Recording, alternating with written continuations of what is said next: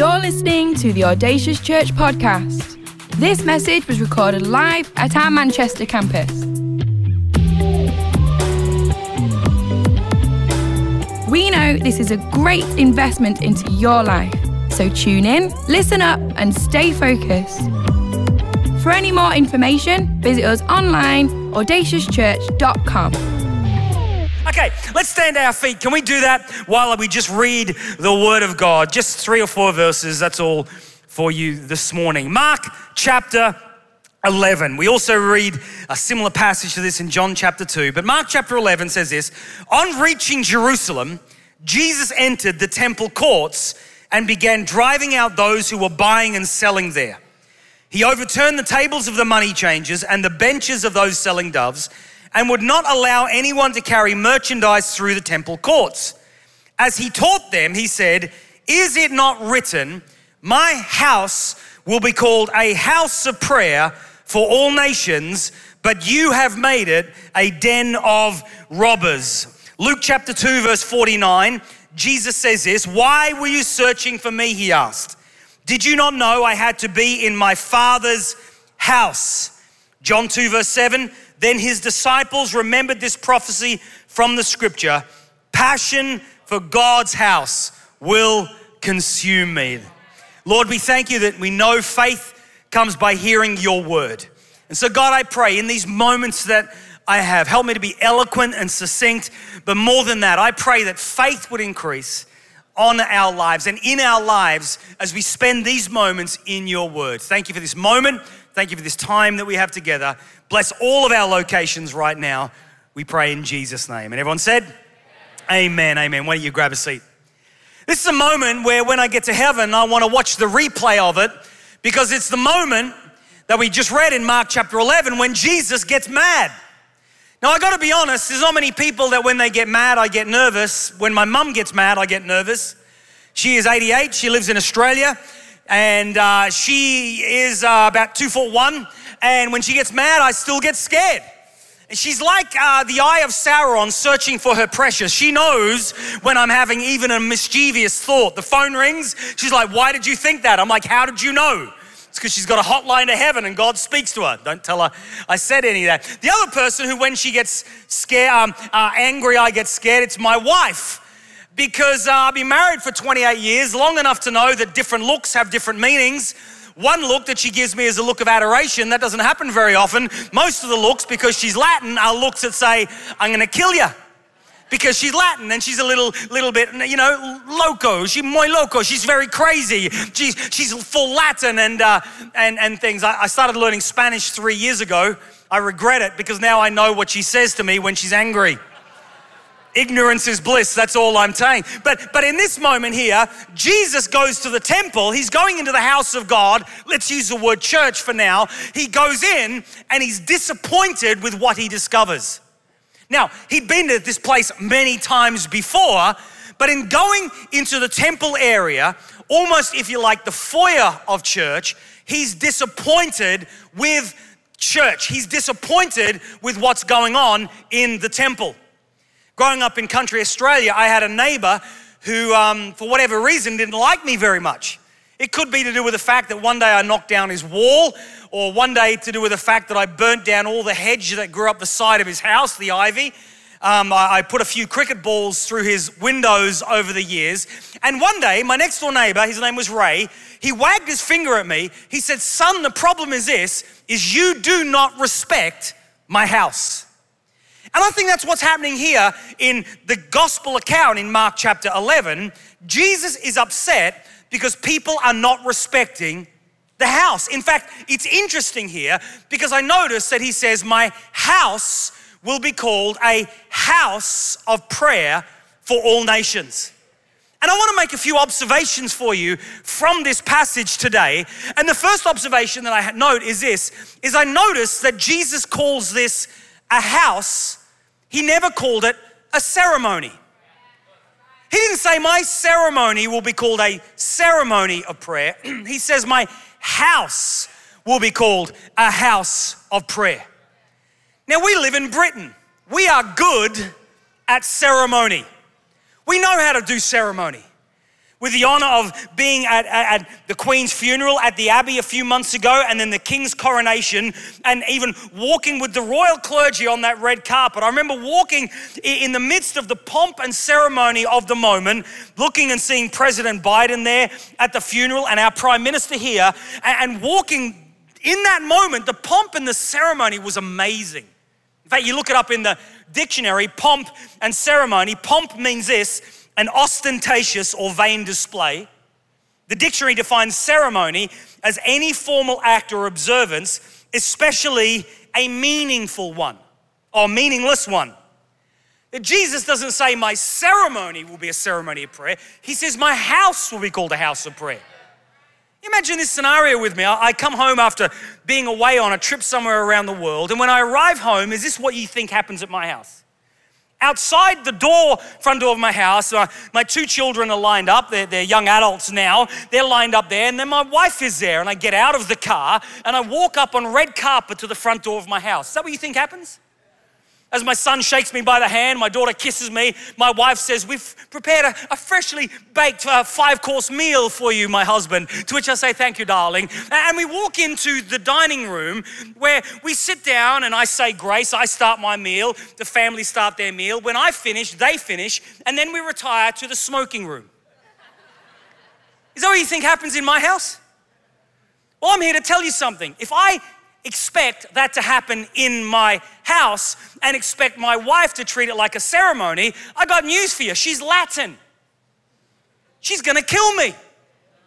But because she loves God, she'll raise me from the dead again just so she can kill me again, because I don't live in a ceremony, I live in a house. Now, what you gotta know about our house is this, is sometimes we like each other. Even better, sometimes we love each other. There are other times in our house where it's like, there's a fight breaking out. There are some times you come to my house, it looks like a show home.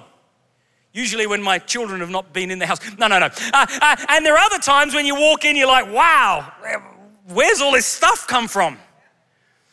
Listen, Jesus didn't call this a ceremony, he called it a house. Where sometimes we get it right and sometimes we get it wrong. Sometimes the PA works fantastic, and other times we have a ringing like we had in the 9 o'clock service. Sometimes the LED wall works well, and other times the hippo that works at the LED crashes. Sometimes Pastor Glyn preaches, he's on fire, and there are other times when Pastor Glyn preaches where even the Holy Spirit says, you're on your own, son, I'm off for a latte. He never called this a ceremony. A little while back, we had a guy come to our church for the very first time. I met him at the door, and I said, hi, my name's Glyn. And I said, is it your first time? I've not seen you before. He says, yes, first time. I've come to make sure that everything you're doing is correct. I said to him, well, have a good Sunday, knowing full well he was gonna hate it. Because it's not the investigation so much as the spirit of a person. And I could just tell it was, After the service, I ended up running into him in the foyer. I said, how did you enjoy church? Which is a ridiculous question to ask anyway, because it's not about our enjoyment, it's about our service, our duty, our worship, but we won't even get into that. How did you enjoy church? He says, terrible, I hated it. I thought, wow, no need to be so honest. I said, what did you hate? And then he started to tell me everything he didn't like. He said, the band were okay. But it wasn't until you got up to preach where you formally prayed. You didn't even read out a prayer that was written down. It was extemporaneous. And then you didn't even preach from the King James Version. You used the NIV version. And he began to tell me everything he hated. And then he made the mistake of drawing a breath, inhaling. And so as he inhaled, I exhaled. And I said to him this. I said, maybe what you should do is this. Come back to church tomorrow, Monday morning. Maybe what you should do is come and be a part of the teams during the week. The teams, that go into the schools, the teams that feed people. Join the Audacious Foundation, 8 teams. Maybe you should join the creative team. And I began to list everything that happens from Monday to Saturday in the life of church. And then I said, do you think maybe if you did part of that and you joined a small group and you got into community and you really got to know people and you understood the context for the why behind the what, do you think maybe then you'd enjoy church? He said, yeah, maybe I would. You see, the difference was really simple. He came to a ceremony, but I came to a house. And we have a choice in our faith to either treat church like a 75-minute now, is that what we're doing? 75-minute ceremony, or we can realize Jesus never spoke about the ceremony. He said, this is a house. My house will be called a house of prayer. In fact, Luke 2:49, it's an amazing verse because Jesus says, why were you searching for me? Now, do you know the context of the passage? His earthly parents, Joseph and Mary, thank you. They go up to Jerusalem to go to the temple for worship, and they lost Jesus. They lost God at church. How many people actually do that today? We're so maybe busy, not you because you're perfect, but the next service definitely are like this. We're so ceremony focused about things. We go home and talk about the ceremony and assess the ceremony and ask questions about the ceremony. But Jesus never called it a ceremony. He said it's a house. Friend, don't lose Jesus in the house. We won't. It's now up to you. That's why we arrive to church for worship, because we're worshiping the head of the house. That's why we involve him in our lives, because he's the center. It's a house, not a ceremony. Is that okay? Come on, is that okay? I know you get it, you're perfect, but the 9 o'clock, woo, I gotta tell you. My second observation is this, is that I notice here that he calls it a house. He never called it a hotel. He didn't say my hotel will be called a hotel of prayer. He says my house will be called a house of prayer. Now, I gotta be honest, I love hotels, I do. My favorite hotel in the world is in Singapore. It's called the Shangri-La. And I gotta tell you, it's la. First time I went to the Shangri-La, I woke up to have breakfast. I went down into the restaurant area. Oh, that fan's nice. I went down to the restaurant area, and this beautiful Singaporean lady in Singaporean dress, she bowed. She said, "Sir, welcome." I thought, that's amazing. I wish my wife would bow to me in the morning, and I can say that because she's in Aberdeen this weekend. And she says, "Is your first time to the Shangri-La?" I said, "No, not really." And she said, "Sir, let me take you around and show you." And she showed me around this restaurant where we'd be eating all the foods from around the world for breakfast. It was amazing. Worst hotel in the world, Birmingham, England. Gotta be honest. In fact, I don't know, just as a little bit of a side issue, because I got 10 minutes extra to preach in this service than the last one. Did you hear about the recent survey that happened in Birmingham? They went to Birmingham and said, "What's Britain's second city?" And everyone in Birmingham said, "Birmingham is." The survey went to Liverpool, and asked all the Scousers, "What's Britain's second city?" And everyone in Liverpool said, "Liverpool is." And when they came to Manchester, they said, "What's Britain's second city?" And we said, "London is." Worst hotel. Oh, how is it you clap the joke more than Jesus? Come on, you backsliders. But here's the thing, right? Is the worst hotel was Birmingham, without a shadow of doubt. And every now and again, when I drive through Birmingham, like I did on Friday night, and drove past that hotel, I still got a little bit of PTSD, and I'm still trying to get rid of that rash on my leg that I got. It was a nasty hotel. One of the things that frustrates me about hotels is those key cards that just never work. You know, you hold it up to the door and it's red, and all you want is the green, and it's red, and you go back, and then the receptionist tells you off for holding it too near your phone. Just give me a key that works. The thing I love about hotels, and I love this, is I have no responsibility whatsoever. None, nada, zip, zero. I love that. I can get in the morning into the shower in the hotel, and there's a sticker on the mirror or a card on the sink, and it says, you know, if you'd like to conserve the environment and you're happy to continue to use one towel, then please hang the towel up. But if you drop the towel on the floor or put it in the bath, then we know that you'd like a fresh one prepared. And you know something, I can in a hotel wake up in the morning, look at the bed and think I didn't move much in the bed. I can take 4 pillows and throw them around the room and get the quilt and drop it on the floor. And if I want to, when I'm having a shower, I want to look after God's earth. I do. But there's 5 towels, one body, 5 towels, one body, 5 towels. And the 5 towels are saying, my precious, and I can, if I want, get out of the shower, use one towel on one leg and drop it on the floor. Another towel over here, another towel on this part, another towel on this part, another towel, put it on my head. I could do that in a hotel because I have no responsibility whatsoever. But how many of you know I don't live in a hotel? And if I treat my house like that, did I tell you my wife's Latin? Listen, Jesus calls it a house. He doesn't call it a hotel. Welcome to the house of God. I heard a story about a husband and wife who were sitting in the lounge room, and their teenage son came home from college, A-levels, walks through the front door, and at the front door, he's taking off his shoes and dropping his backpack. And mum says, "Hey, son, how was college?" You know what teenage boys are like. They can't communicate, they grunt. So he grunted and kind of ignored mum and dad and went upstairs to his bedroom. So dad kind of left the living room, went up and sat with his son and said, "Hey, son, I want to tell you something.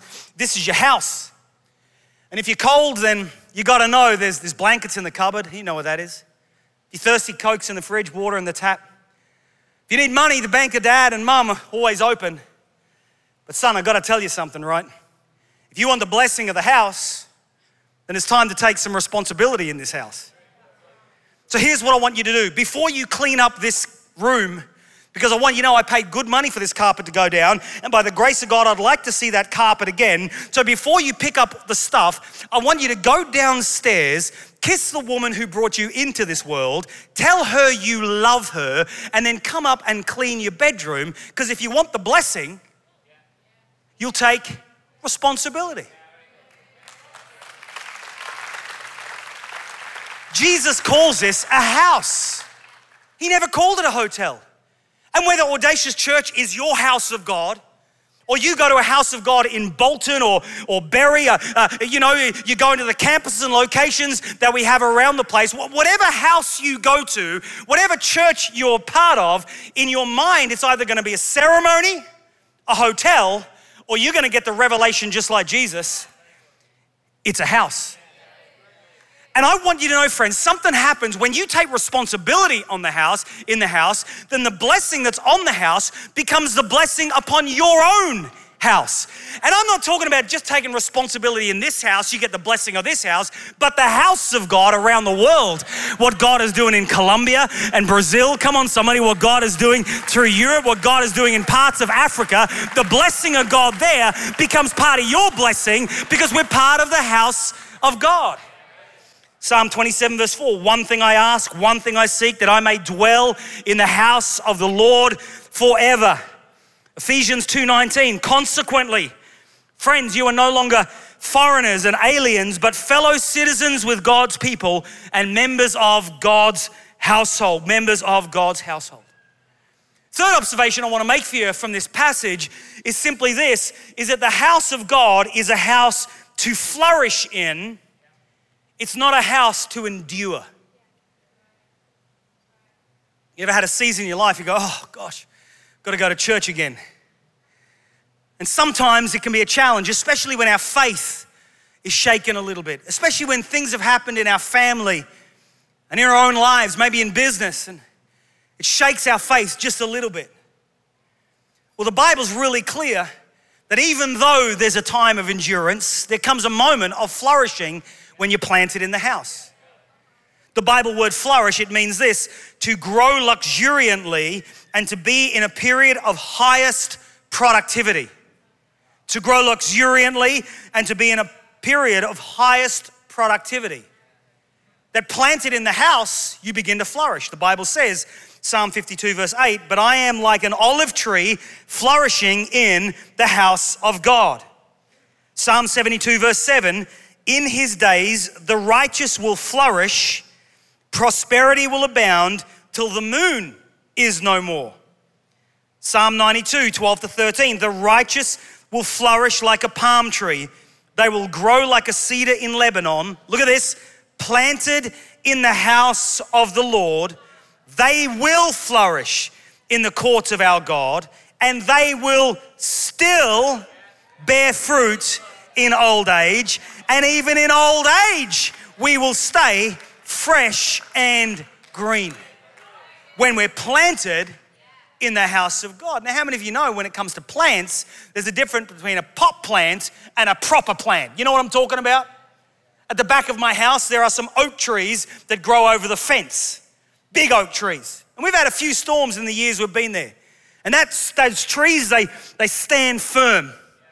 You know, the oak, the leaves fall in the back garden, which is frustrating. Got to pick up the leaves and the nuts and the squirrels come and bury everything in the grass. But the tree stands firm. But even in the lightest breeze, the pot plant falls over. Last year, 18 months ago, I was up the top of the Burj Khalifa, you know, the big skyscraper. And there was a plaque on the wall, and the plaque on the wall said this: during storms, the Burj Khalifa can sway at the top by 5.5 feet. I don't know about you, but when you're standing on the top of a skyscraper and it's swaying, there's several things you're praying, and one of them is this: I hope the foundations go deep. And on two separate occasions, I've been in Hong Kong and asked to go to the breaking ground ceremony of two of the new skyscrapers in Hong Kong, where they've asked me to pray and bless the ground, bless the building, bless the workers and the families, pray for safety, and just understanding the little bit that I know about these massive skyscrapers in Hong Kong and the typhoons that come through. I'm so thankful that their roots go deep. Now in life, we're gonna have challenges. In life, we're gonna hurt, we'll have pain, and we will all carry disappointment. The question is this: are we a pot plant, or do our roots go deep? Because even in the fiercest storm, you can sway a little bit, you can have questions of faith and even doubts of faith, and that's okay.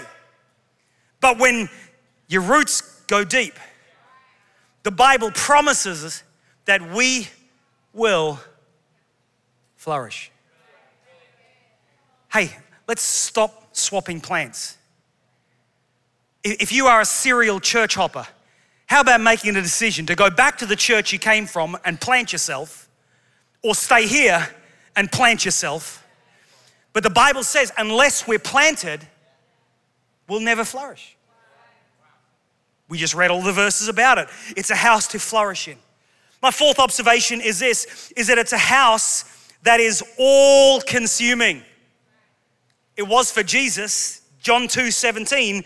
Then the disciples remembered the scriptures speaking about Jesus, where it says, passion for God's house will consume me.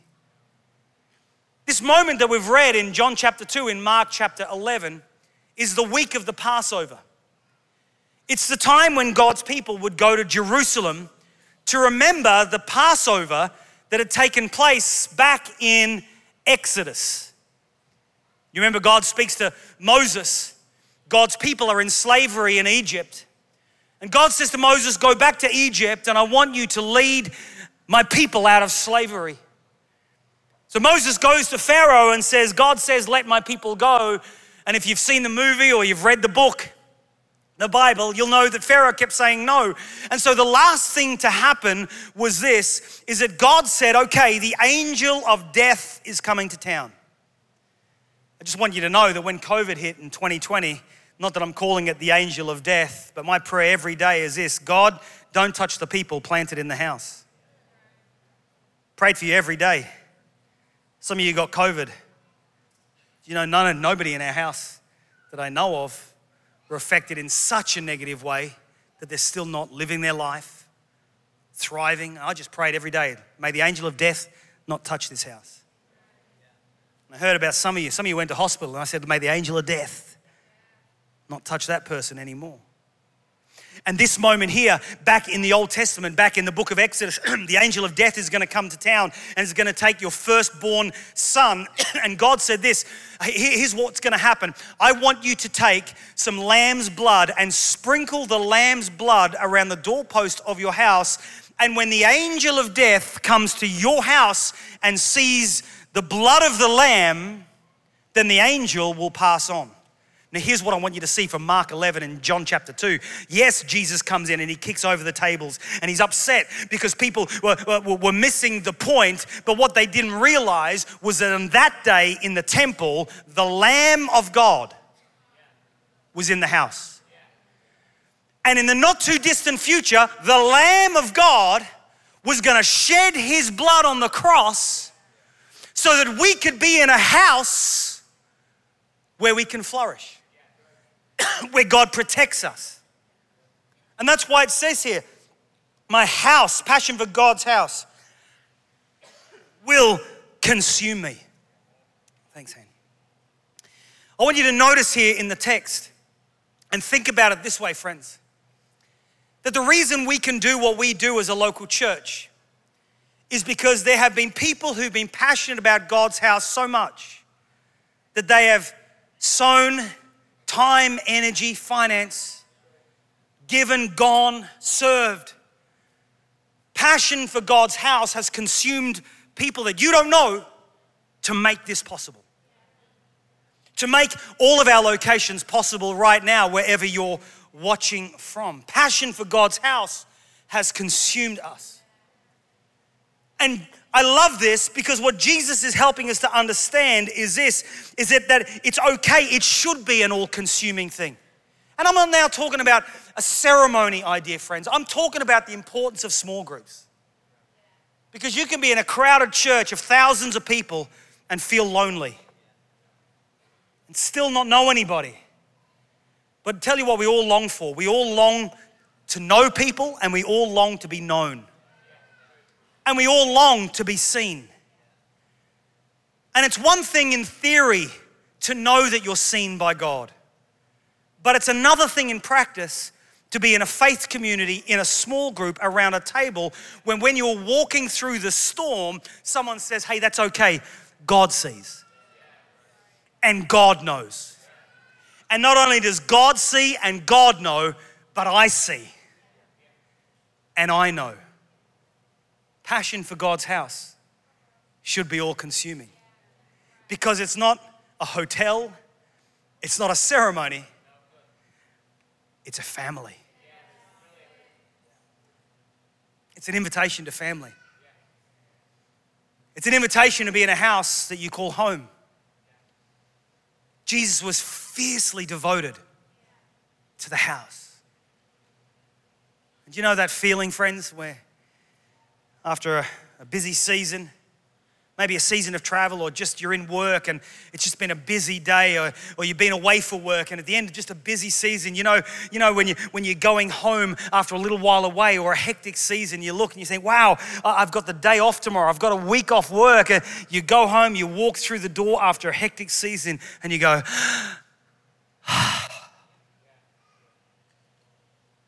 home. That's the house of God. Not just Sundays, but the family of God. And you know, after being shut down in COVID, we did the least amount of shutdown that we could possibly get away with. And then just on our weekly calls that some of us had with our Prime Minister's office, and demanding that he opens the door for church. And I got to tell you, our first Sunday open after lockdown, as I stood on that door, we all had masks, and remember social distancing and PTSD we still have as a result of that. You may know the amount of people who walk through this door and they just burst into tears. And when I saw that, I knew, yeah, it's not a ceremony or a hotel. It's a house. It's home. He calls it a house. My final observation for you as the musos come is this. I want you to notice here that he calls it a house of intimacy. It's not a business transaction. A house of intimacy, not a business transaction. See, the Bible says in Mark 11 that Jesus entered into the temple area. The temple area is our foyer. The temple area was the only part of the temple area was the only part of the temple where non-Jews, Gentiles, and women were allowed to go. Only men were able to actually go into the temple itself. And so Jesus comes into the foyer, he comes into the temple area, and he's met by people buying and selling. Now, what were they buying and selling? They were buying and selling the very things that God had said in the Old Testament people needed to purchase in order to get forgiveness of sins. There was the buying and selling of lambs, doves. Josephus, a 2nd century historian, so 1800 years ago, he said this. He said it was not uncommon during the feast of the Passover, Mark 11, John 2, it was not uncommon that in the temple area, up to 250,000 livestock would be bought and sold for ritual sacrifice. Because blood was important for forgiveness. So the image that we have here in Mark 11 is the image of Wall Street, with people shouting and sweating and clamoring for attention. Now add to that 250,000 sheep. And that's what Jesus ran into as he stepped into the temple area. Chaos. Busy. And yet they were doing everything they should be doing. You see, here's one of my observations. Every growing church is a busy church. Gosh, you should see our strategic ops team and the sheets and the online reports. And all, I mean, oh my gosh, I look at it and it just boggles my mind. And I'm so glad that somebody deals with that. Because it looks like chaos to me, but somehow it works. Thanks, Hannah and Molly and all the team. Every growing church is a busy church. And it should be busy. But we've got to remember the point. It's Jesus. The point is not so these guys can, it's not about Deb on stage singing and looking beautiful. Oh, look at me, look at me, look at me. No, you talk to Deb, she'll tell you. It's about Jesus. Busy, yes, but Jesus central. Not this is my ministry. This is. If I don't do this, then my life is not valued. No. It's always been about Jesus. The stuff of church is important, but don't forget Jesus. Some years ago, in 1987, my family left Australia to move to Manchester, where my dad pastored a church, 60, 70 people. And it was a church that got stuck. It got stuck in the way it used to be.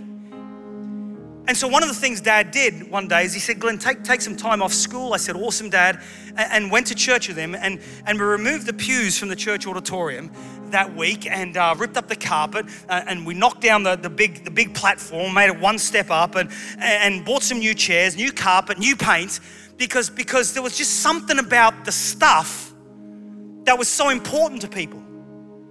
People sat in the same seat every Sunday. Maybe you do too.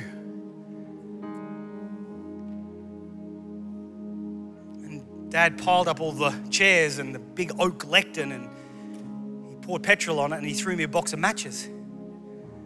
He said, light it. I said, why me? He said, because I want to tell everyone you did it. I don't want to get in trouble. And Julie and John are here. Julie and John will tell you that was a catalyst for nearly half of the church walking out. And my dad for the next season was in tears. But gosh, not too long later, souls, don't fit in the building. Let's use a sixth form college.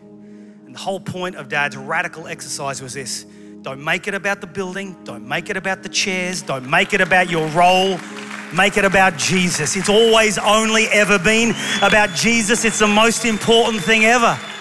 So come on, let's be busy. Let's be busy. Yeah, get on team. Please, we need you on team. We're running 4 services on Central. We need you. We need more singers. We need more musicians. Ben can't even play the piano, but look at him. He's up there having a go.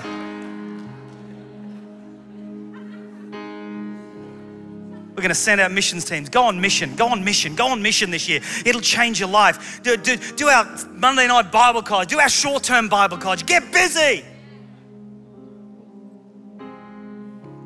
My name's Glyn. It's Welsh. Mum and Dad are Welsh. They gave me the name Glyn so that everywhere I go around the world, people will know I'm Welsh. I said to my mum, people don't think I'm Welsh, they just think I'm stupid because I've got no vowels in my name. About 10 years ago, 12 years ago maybe, I went to visit a very elderly lady in the valleys of South Wales where Mum and Dad grew up. Her name was Mrs. Tim. Mrs. Tim's husband, Tim, led my dad to the Lord, was involved in that whole process of my dad getting saved. And every now and again, I would just visit her. And I went to visit Mrs. Tim and she answered the door. We went in, I made her a cup of tea. I brought her biscuits and I went into her living room where there was 2 chairs, only 2 chairs. She lived alone for about 40 years, but 2 chairs in the living room. And I brought her cup of tea and I stood waiting because I'd been through this exercise a few times with Mrs. Tim. She looked at me and she said, it's okay, boy. Boyo, she said. You can sit in Jesus' chair. And I would always go through the thing. You don't think Jesus will mind me sitting in his chair? She's like, don't be so daft, boy. And I'd sit down and she'd say to me, do you know why I call it Jesus' chair? I'd say, why? She said, because every morning I wake up, I come down, I sit in my chair and I talk to Jesus like he's in that chair because he's everywhere, you know. And the last time I saw her before she went to heaven, she told me this story. She said, you know, Glyn, yesterday I was praying and I realized the gas bill was due yesterday. It was due today. And she said, I realized that the pension had been mixed up and my husband's mining pension hadn't come in properly and I didn't have the money to pay the £20 gas bill. That's all it was, £20 a week. And it was due today, but I didn't have the money in my account. And I said to the Lord, Lord, your word says that I was young, now I'm old, and I've never seen the righteous forsaken or begging for bread. So I'm not gonna beg, I'm just gonna ask. Lord, I need your help. And she said, I'd continue to pray. You know, up until the day she died, she prayed for this house every day. She prayed for you. She said, you know, before I said amen in my prayer, there was a knock at the door and I got to the door. There was no one there, but there was an envelope. She said, I bent down to get the envelope. It took me a long time to get down. It took me even longer to get back up, said this 93, 94-year-old woman. She said, I opened the envelope and do you know what was in the envelope? I said, 20 quid, Mrs. Tim. She said, don't be so daft, boyo. He's much more generous than that. There was 50 quid in the envelope. How do you know Jesus? How do you know this place? Is this place a ceremony? Is it a hotel? Is it a place that you endure? Is it a place where you're busy? Or are you coming into this house to meet the head of the house? Sight unseen, but he's here. We arrive to worship. We give our finance to honor him first. We serve on team. We get in a small group to be seen, to be known, to do community. And I want to say, church, welcome to the house of God. In Jesus' name. I want to take a moment to pray. Would you all bow your heads and close your eyes in this place? The reality is this, is that in this room right now, and in every location of our church, there are people who are saying to me in a moment like this, Glyn, I actually don't know Jesus. I don't know the God of heaven that we have been worshiping and that you have been speaking about today. Maybe you know church. Maybe you know religion or religious duty. But you're saying, I don't know Jesus in the way that old lady, Mrs. Tim, knew Jesus. And right now, at this point of your spiritual journey, you're saying, I recognize, I see my need to know God. I need God in my life. Before I hand the microphone over to the team, and as we wrap up this service, I want to ask you, do you know Jesus? He wants to know you. He knows you already. He sees you already. But maybe it's time right now for you to experience what it is to have a relationship with the God of heaven and earth who has a plan and a purpose for your life. I want to include you in this prayer. In a moment, I'm just going to ask you to lift your hand and drop it down. Not yet. In a moment, I'm going to ask you to lift your hand and drop it down. And then I'm going to pray a prayer from the front, and that's going to be it. Because God sees you. God knows this moment, and I believe God brought you here for this moment to hear this message, and you could realize your need of a relationship with God. So friends, you've been on a journey, you've been through life, and yet there's a God-shaped hole that can only be filled with the person of Jesus Christ, a relationship with God in heaven, the God of the Bible that we read about. So if that's you, you're saying, Glyn, in this moment, would you include me in this prayer? Just where I sit, I want God to see me. I'm responding in this moment. I want to get my life right with God. Then I'm going to count to 3, and then I'm just going to ask you quickly, throw your hand up in the air so I can see. Here we go. 1, 2, 3. Quickly, right now, lift your hand nice and high. And you hold it up for me. Just hold it up so I can see. Thank you, thank you, thank you, thank you, thank you, thank you, thank you. Thank you, thank you, thank you, thank you, thank you, thank you, thank you. Thank you. Others, hold it up nice and high just so I can see. I don't want to miss anybody. I don't want to miss anybody. I want to see who it is. Thank you, thank you. It's beautiful. I don't mean to embarrass you. I don't mean to make it too awkward. Quick, you want to join these 12, 13, 14, 15 people who lift their hands? Anybody else? Amazing. You can drop your hand down again in this place. People responding also in all of our campuses and all of our locations in this moment. Well, church, listen, a whole heap of people have lifted their hands. How great is that, hey? That people are connecting with the God of heaven and earth today. Oh, you know, God's real, God cares, God sees you, God loves you, and He's got a beautiful plan for your life. I'm gonna pray a prayer. I wanna show you how simple prayer is, and it just simply goes like this. If you lifted your hand, pray this prayer out loud with me, but you're not alone, because we're all gonna pray this prayer out loud. Come on, let's say this together. Dear Lord Jesus, I thank you for this moment. I'm sorry I've lived my life without you. I recognize I need you in my life. So I invite you into my world. Come and be my God. Help me to live for you. And I thank you that everything is changing in this moment.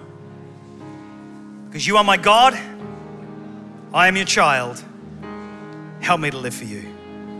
In Jesus' name. Now listen, if you lifted your hand a moment ago, maybe one of the team would have seen you. And what we want to do is we want to put a Bible in your hand to help you on your journey of connecting with the Lord. What does that look like? If nobody comes to you and gives you a Bible, then just pick on one of the team, anyone. Say, hey, listen, I put my hand up.